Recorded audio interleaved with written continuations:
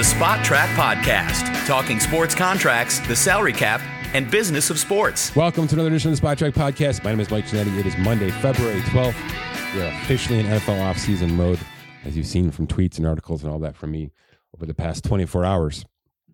That's where we're headed today.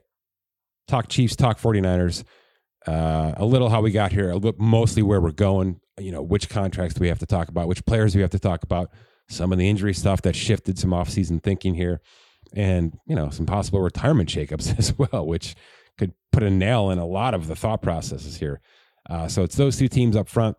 I quickly flip to some storylines, just immediate NFL offseason storylines, some trade stuff, some free agency stuff, etc., and then some cap space discussions, a little bit of baseball at the back end, but it's a football heavy Monday, February 12th edition of the Spot Track Podcast. That's next.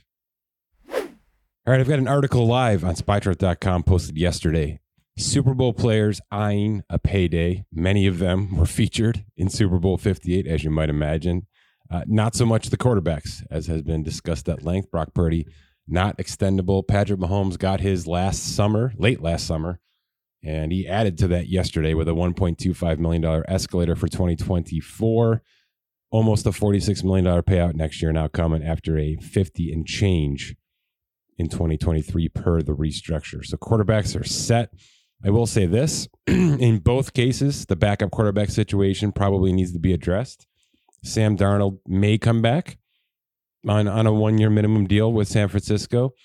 Kansas City probably has to go cheaper. They just have to live at the means, unfortunately, because of Mahomes' price tag and because there are notable free agents and extension candidates all over this roster. Let's talk about them. I'm going to skip Chris Jones. Everybody knows where this is going. The franchise tag is probably off the table here. It's almost $34 million, excuse me. That's not a cap hit that Kansas City can swallow early. He's a $30 million player. He showed it again yesterday, especially when it came up big at the end there with the deflection and the rushing and the hurries. We don't know where this is going. My sense is, timing-wise, there's not enough time to get something done from a compromise standpoint, and he walks to March 13th at least, which means other teams will have a shot to blow him out of the water with a price tag. Do I think he leaves Kansas City? I don't, but where's this going to fall, right? What kind of contract are we looking at?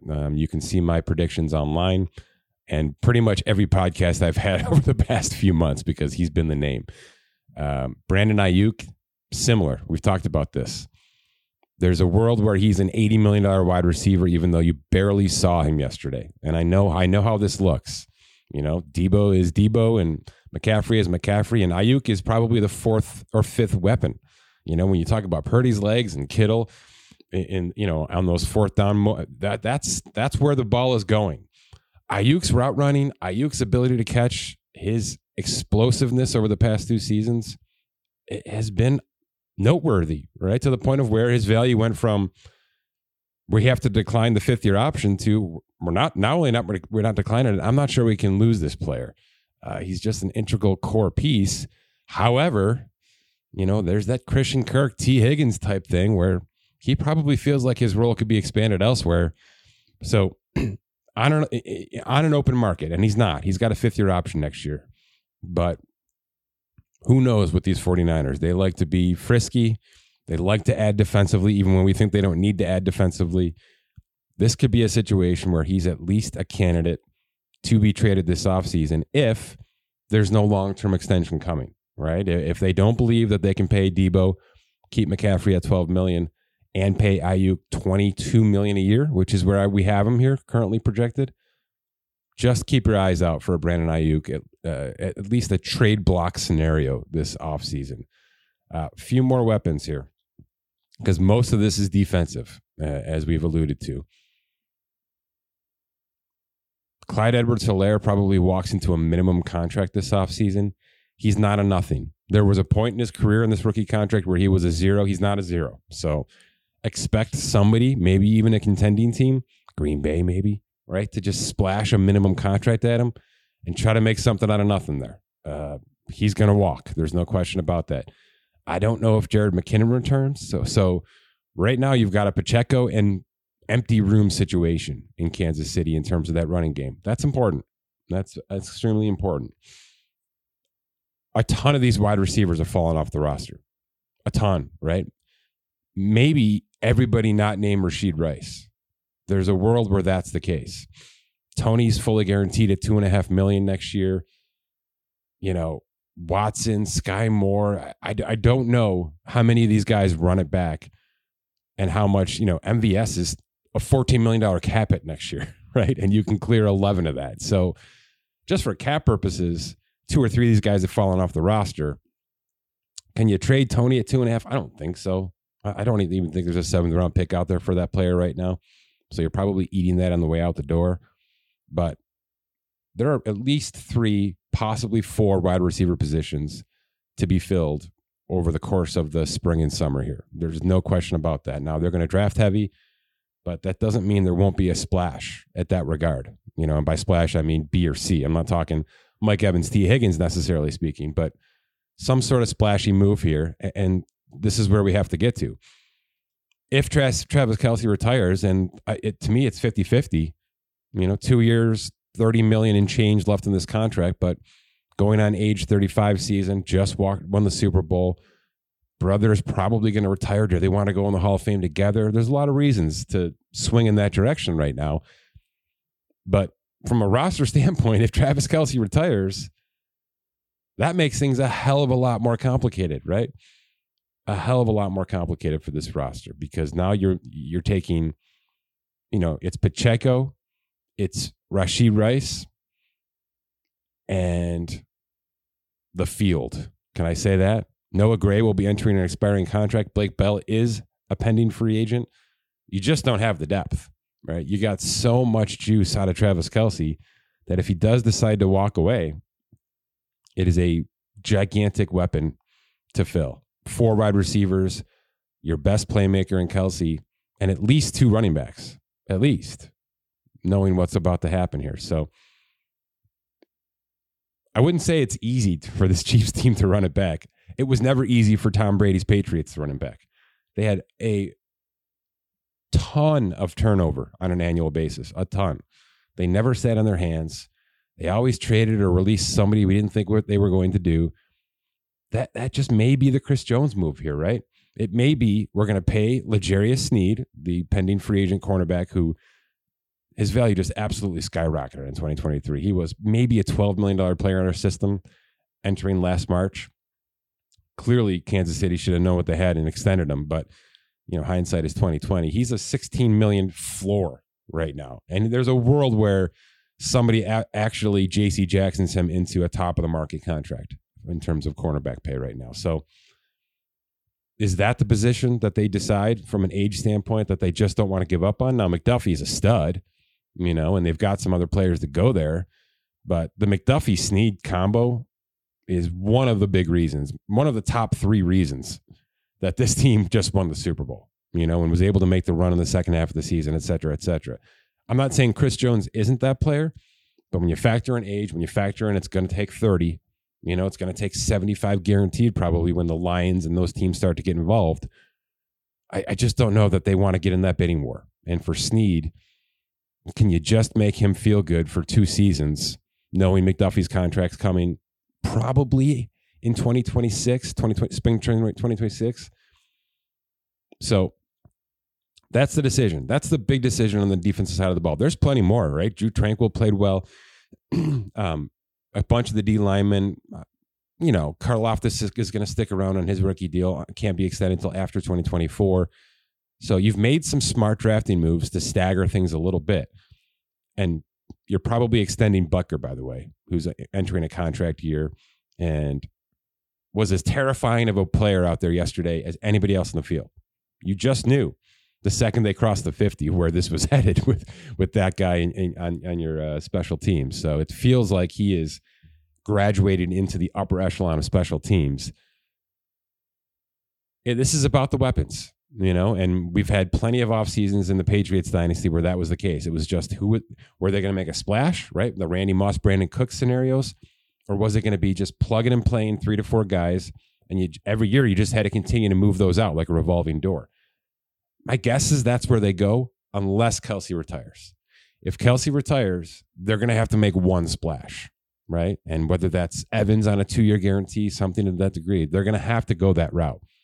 So there's plenty of paths, plenty of directions, but having Patrick Mahomes good through 2027 makes you pretty damn comfortable, right? And they're going to lock up Andy Reid probably.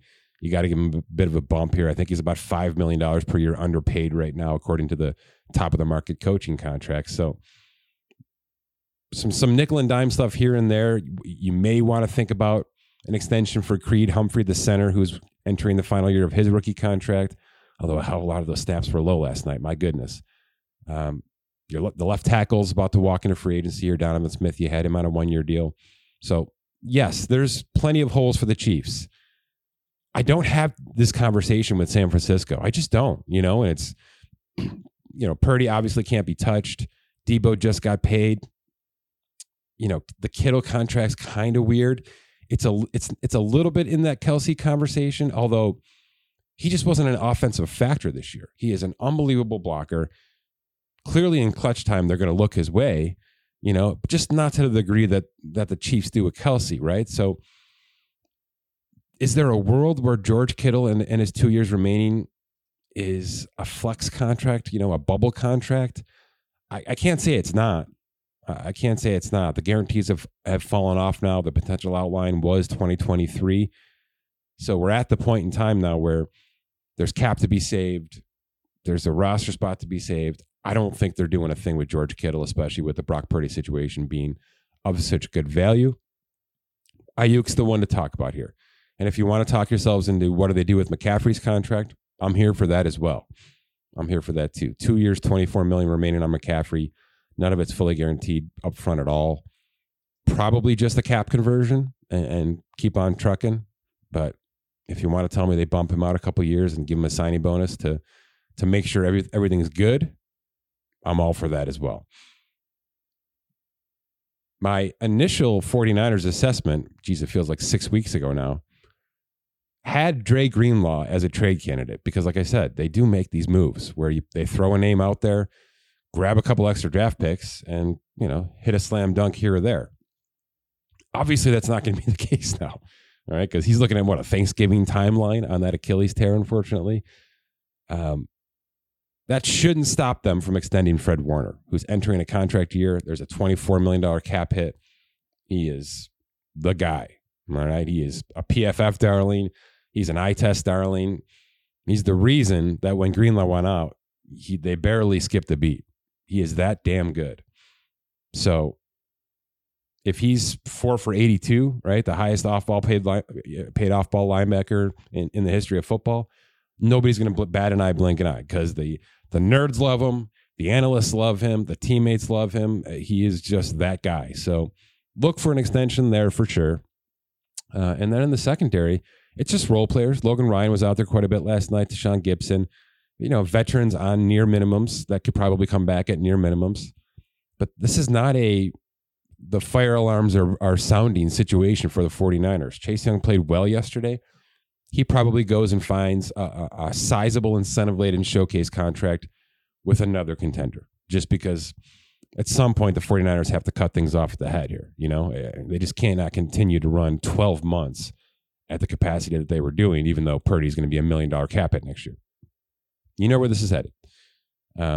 So decisions to be made, but not threatening, got to get something done by March 13th decisions, necessarily speaking. They're in strong shape. So when I go to DraftKings and FanDuel last night, and it's early and it's subject to change, and I put out a couple of tweets about what to look for this offseason, it didn't surprise me that the 49ers were the favorite, the odds favorite for the 2025 Super Bowl. This roster's coming back. Okay. This roster is coming back. There's not a Chris Jones leaving this roster. There's not a L'Jarius Sneed leaving this roster. There's not the threat of Travis Kelce walking away from this roster. So if you just size these two teams up left and right, this is the stable team, San Francisco. I don't know if they're better. Clearly, they got outplayed in the second half yesterday. So I get the recency bias, but from a roster construction standpoint, this is the better team. They got the better quarterback, and he's certainly locked in. But this is the better team. in terms of what's coming back in 2024 for now. We will see just how aggressive the Chiefs are. Not necessarily in cap hell. The 49ers basically sit at 0 right now, and they've got some reserve contracts that'll take them over. The Chiefs, we can say they have 23. They don't. That's not even operating funds with all of these free agents about to hit here. So, 42 active players on the roster right now for the Chiefs. There's so much work to be done over the next couple of weeks. The Mahomes roster bonus gets converted for sure to lower his $58 million cap hit, and then they're off and running. But just how aggressive will they be at the weapons? Obviously, Kelsey's decision is key to everything, but I wouldn't say either of these teams are in terrible shape. Of the two, though, the Chiefs have much, much more work to do in the immediacy to try to run back what they just went through in 2023. Okay, this is completely off the top of my head because I was up late and, I didn't do my homework yet. But I'm going to run some off-season bold headlines at you, just from what I've been encountering with my analysis work on SpyTrip.com and things like that. There's no question that, and by the way, I'm going to put it in this order. The Justin Fields trade and then the number one pick are the top two headlines. In that order, though, right? Because this is the crap that the Browns got into with Deshaun Watson. You can't go out there and say, we're looking forward to Caleb Williams or whatever you're doing without trading the guy first, right? Baker Mayfield was just a sitting duck when the Browns did what they did for Deshaun Watson. Now, it's not an apples to apples, comparison there, but it could be. You got to maximize your trade value for Justin Fields before you do anything with the number one pick. Trade it, pick it, whatever you're going to do. Justin Fields needs to be traded March 11th, and it becomes official on March 13th. But it has to be priority number 0, okay, for this team. They should already have feelers out to Washington and Atlanta and New England and all these teams just to see where they sit. Now, most of these teams are going to draft. We know how this goes, but not all of them. If Tampa Bay is going to lose Baker Mayfield and they don't necessarily want to blow it up because their division's an absolute hot garbage mess, that's Justin Fields' destination, right? And those wink phone calls should absolutely be happening. If Minnesota does not want to bring back Kirk Cousins at $45 million a year for 2 years, maybe 3, I know his agent, and I know what they're probably pushing for, another 3 years fully guaranteed here, even though that injury is nasty. Minnesota is a Justin Fields team. Will Chicago play ball with Minnesota? I don't know. If they give the best draft offer, they'll play ball. All right? They'll play ball. But to me, it is not what do the Bears do with the number one pick. It is where is Justin Fields going? And if you want to tell me that he's not going anywhere, I think that's like 49%, 51% for me. I think because I live in the business world with this stuff, that the right decision has to be to reset the rookie contract. Fields is above average. I think he's just about to hit the ground. You know what I mean? It feels like he's right there. And if you want to tell me that 2024 is going to be the big blowout year, the big year, I'd believe it to some degree. But that Bears roster is not ready. All right. They're going to be subtracting still before they really push to add. And I don't know that they have the fuel to make Justin Fields look worth it, bypassing this number one pick and potentially a 20-year quarterback. You know what I mean? He may be that guy, but I'm not sure the Bears have the ability to showcase him properly and make it worth it immediately. So reset the rookie contract and start over with somebody who is at least going to walk into the NFL as talented as Justin Fields and hopefully with a much bigger ceiling. So then storyline number one has to be, where is Fields going and what can you acquire for him? Because there's a very real world now where doing your work here, March 11th, 12th, 13th, affords them a third number one pick in this draft, which then changes everything about the way we assess this Bears roster. It just has to. It has to. Okay. It's how Houston got here. You know, that's the team they're aspiring to be, is this Houston Texans roster. You pick the right quarterback, You've got yourself a left and a right tackle that everybody in the league wants. And you start to bolster a defense that looks great. And, oh, by the way, you score a couple of weapons in the draft that you're going to have ridiculous value on, right? I mean, everybody wants a Tank Dell situation. That's what the Bears should be walking into, is a quarterback, a left tackle, and a wide receiver right now that can reset this thing to go with Cole Kmet, maybe another year of DJ Moore, et cetera, et cetera. That's what can happen here. So best offer for Justin Fields could set us up for 3 gigantic draft picks in 2024 that change the course of the next decade for the Chicago Bears. That's the end of the conversation. But I know that, we're all in draft mode now, and the mock drafts are going to come flying, and it's going to be May or Jaden Daniels or obviously Caleb Williams. That's great. I want to know where Justin Fields has ended up, because he alone will change somebody. You put him on Pittsburgh right now, he changes the course of that entire division. The Pittsburgh Steelers become relevant again. So I don't have a laundry list of teams, but I don't have one that could use Justin Fields. Tennessee, tons of cap space, probably like Will Levis and want another year there. I don't know if they'd say no to that. Okay. The Giants. I know there's a fully guaranteed year of Daniel Jones left. You get 2 out of Justin Fields, minimum. All right. You get year 4, you get a 5th-year option that you decide on by May, and then you get a franchise tag. So it's a really nice get for somebody. It's a really nice get. It's not unlike Darnold being moved out of New York, except for everybody in the world thought Darnold was a mess. And most people think Justin Fields is still on the uprise, on the uptick, trending upwards. So Tennessee, I'm going to leave Washington out. We're pretty confident they're going to draft. Okay. Giants are a fringe. Vikings are a fringe. Atlanta's the favorite. Still, in my opinion, the favorite. The Vegas Raiders are a fringe. Probably another year of Aiden O'Connell, but maybe not. That's Kirk Cousins. That's Russell Wilson. Okay. That's Ryan Tannehill. They're in. They're considering this for sure.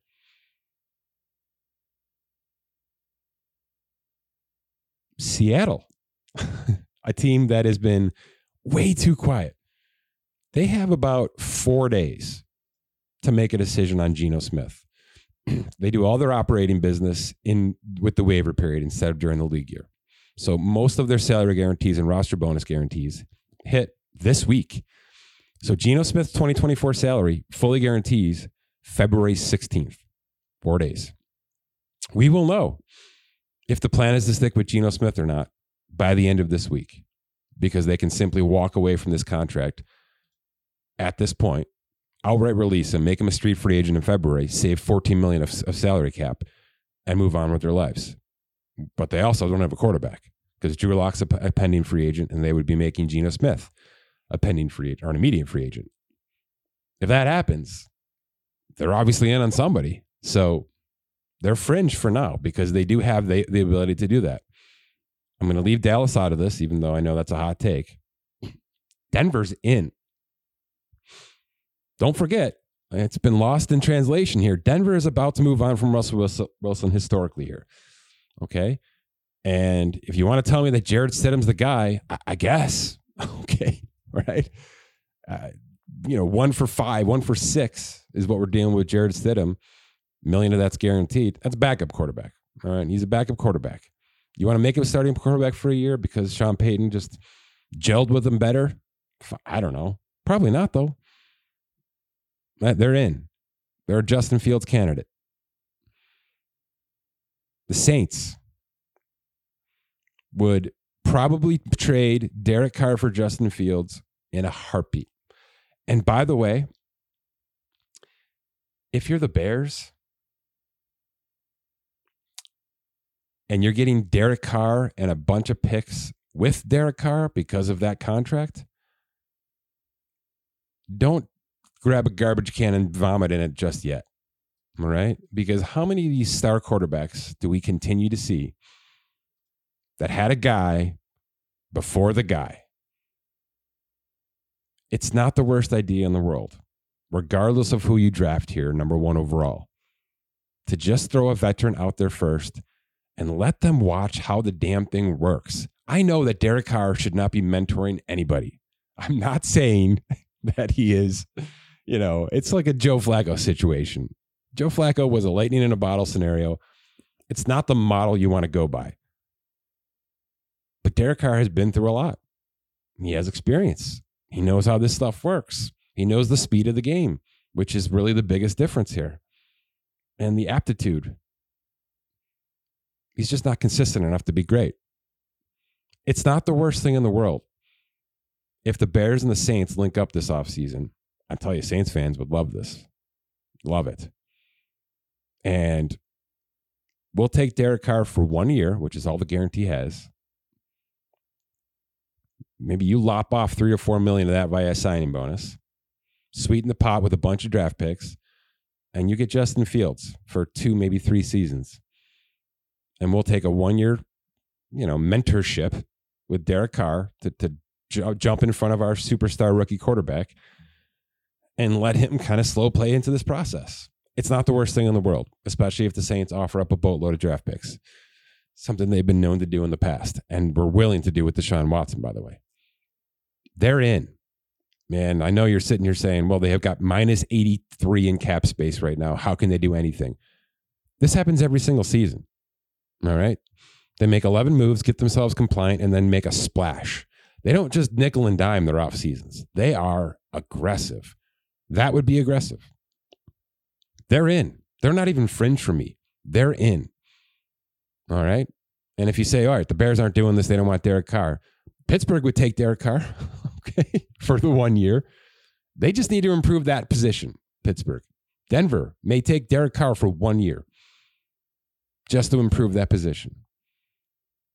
So the impossible is possible, even when you see negative 82 and even when Derek Carr does his week in, week out thing where he's kind of a yin and yang, Jekyll and Hyde. The quarterback position matters to the nth degree. So where Fields go is easily my biggest headline. I mentioned Cousins, and I'm going to stick with the quarterback stuff here for the most part until I do my bold prediction piece. It is not a foregone conclusion that Minnesota retains him, even though that's where I believe he belongs and what I believe should happen. All right? There's $28.5 million of voided dead cap right now from that Cousins contract that will hit March 13th. The only way to avoid that is an extension from then to now. Okay? Otherwise, all 28.5 hits in 2024. They want to avoid that. Now, if they're going back to the draft and they're kind of rebuilding everything and they're going to start trading everybody, right? Releasing Harrison Smith. I don't know how you start to do all that and retain Justin Jefferson, by the way, which is another elephant in the room with this whole offseason.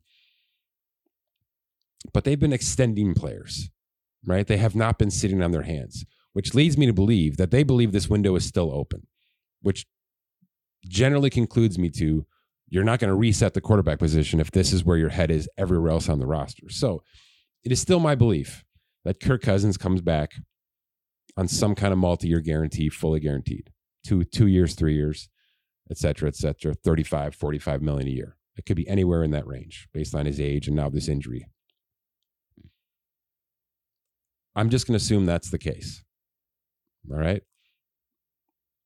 Which makes, I think, Baker Mayfield the preeminent quarterback free agent on March 13th. I don't believe that Tampa Bay will lock him up early or that he will accept a contract extension early.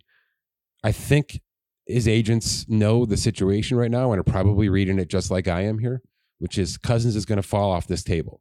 All right, Minnesota's going to retain him before March 13th. They don't want that void. They want him, and they don't want the voided dead cap, which means by March 13th, Cousins will be off the list, which leaves Darnold, Drew Lock, Gardner Minshew, which is notable, Flacco, not as notable as people want to believe it is, Tannehill, I mean, really nosedived, and then, of course, Baker.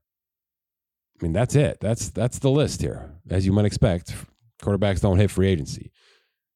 Quarterbacks like Cousins don't hit free agency either. So I don't believe you will. Which makes Baker 4,000 passing yards, 28 touchdowns, 10 interceptions. His easily most consistent season as a professional quarterback, the preeminent quarterback free agent. Which means, right, if you think Derek Carr got overpaid, if you think Jimmy Garoppolo got overpaid, Baker Mayfield's next. He's the next guy in line. So all these times when I've been throwing out the numbers, and I'm telling you right now, mathematically, he's like a $19 million player. So was Garoppolo. But I couldn't back that up and say, well, the math is math. It's going to be right. You know that's not how we operate. I tell you what the math says, and then I tell you my analysis of if the math is reading the room properly. It's not. Baker Mayfield's going to secure $40 million a year. All right. If Derek Carr got 37.5 and he was trending down, right? He was released. He was benched and released.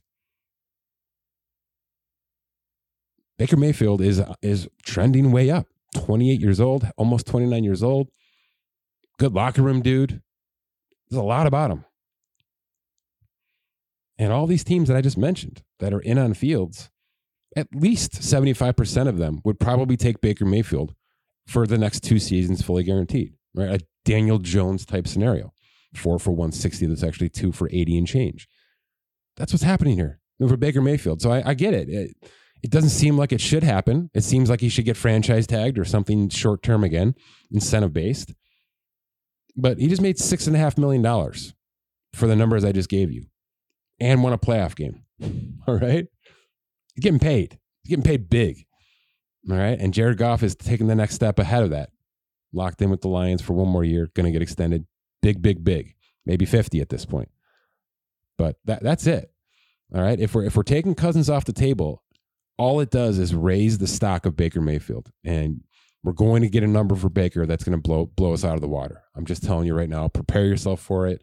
Take your medicine. It's going to happen. I'm not quite sure which team it is. Again, there's about a half a dozen that I could place him on right now. And going back to Tampa Bay does make a hell of a lot of sense. But just prepare yourself for that. And the last one is this. It's more of a team headline than it is a specific player headline. The arsenal of coaches that has been put together with the LA Chargers and Justin Herbert's unit has me thinking, and I never think this way with the Chargers, right? The ownership straight down.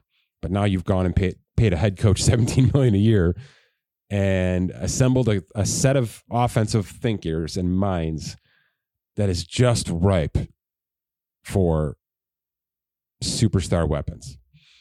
I don't think Eckler's in that group anymore, right? He's going to walk, he's probably a one year, $3 million incentive piece with the Chiefs to go with Pacheco, just to piss everybody off. This is Barkley. This is Josh Jacobs. This is maybe one of those wide receivers we've been talking about this offseason.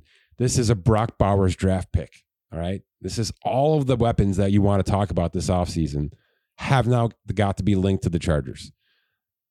I get it. That's a ground and pound coaching staff, right? So do you flip Keenan Allen, who's entering, year 32, looks outstanding? You could still get some serious trade asset for him into something that more fits your style, right? That 12, probably the 12 system they want to go to. Just expect massive surgery on that Chargers roster.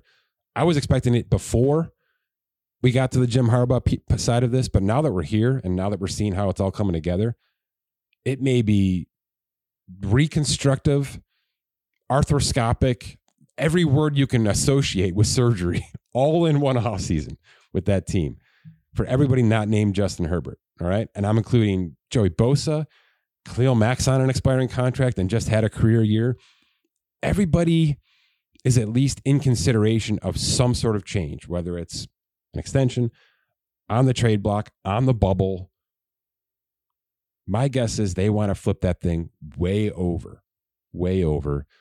And it could be exciting. It could be really big names coming into that building. They're going to hit the new stadium soon. All the things are kind of lining up. You understand why they're doing what they're doing. But they also have to just figure out the Herbert part of this. And you don't do that by going back to the draft and starting over. You can't, not at this point, you don't. You just don't. You have to continue to push the iron. So aggressive, expensive, big names, superstars. Think Clippers to the Lakers, right? What have the Clippers had to do to become relevant and become the LA team, which they are this year? Just a pile of superstars via trade, via free agency, etc. That's what I feel the Chargers have to do. So if you see a name on the free agent list on SpotTrack that looks big, that you cannot believe is about to be a free agent and probably should just go back to the team they came from, the Chargers are in. Let me just finish with that. The Chargers are in. Quickly, pitchers and catchers have reported there are a dozen A-list free agents still available. We are going to be on that by the end of this week. Hopefully some of them hit. My guess is we're going to get a real late burst, unfortunately, which stinks because generally values drop. That's what teams are trying to do. We're just back to the old MLB owner tricks yet again, unfortunately. But that's coming. And I don't think we're done with trades either. I'm still hearing rumblings of Dylan Cease and names like that. Shane Bieber even could move out of Cleveland. I don't think we're done there either. But I wanted to give that a little bit of love. Obviously, we're here. The camp has broken, right? So we will be giving plenty of attention to free agency extensions, trades, and opening day payrolls as everything sort of comes together. We're live. We're the 40-man payrolls and projected payrolls for the full season are all live on SpotTrack.com. So don't wait around for that. We're doing that day by day, hour by hour. As with the NBA, after this trade deadline that Keith Smith has done an unbelievable amount of work on. So there's a article on every single trade. There's a wrap-up article. He's going to jump on with Scott Allen this week on their podcast and break down anything that matters. He's in the process right now of writing up the projected cap space scenario based on this trade deadline for the next summer because it comes up out of nowhere. And teams that have cap space have a little bit of a power in terms of free agency and buying late trades and things like that. But number for number, it's all there. There's plenty of teams over the tax, bunch of teams over the apron, which matters in terms of how you can acquire buyout players, which is why Spencer Dinwiddie ended up on the Lakers and not any of those other actual contenders. But Keith's all over it. So if you're looking for basketball news, NBA news, if you're looking for specific breakdowns of a trade that happened over the past week, that is all available on our SpotTrack.com page. He was pretty immediate in the response, which is pretty outstanding for, it wasn't the craziest deadline, but wasn't quiet. That's for darn sure. NFL salary caps. We're basing everything off 242.5 right now. I mentioned, the Washington, Tennessee, New England is bunched at the top here. There's plenty of teams with ample room right now. Just buyer beware. How many players are actually under contract? What does it mean, for certain things, extension candidates and things like that? How quickly will that be depleted?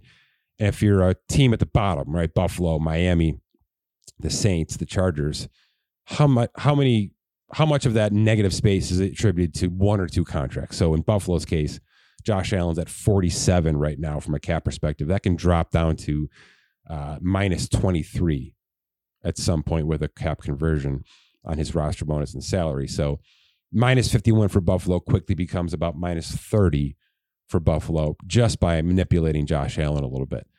Just to get it out there. The numbers are there. They're, I'm holding true to them. I've done all the work ramping up to this thing, but everything's going to quickly change as reserve futures are signed, as conversions are put in, as bubble players get released, because that's obviously down the road. And like I said, the Seahawks roster bonus and 24 salary guarantees are here this week. So we are in off-season mode officially at SpotTrack, and we will be pushing forward with plenty of pods and articles about all this stuff and plenty more.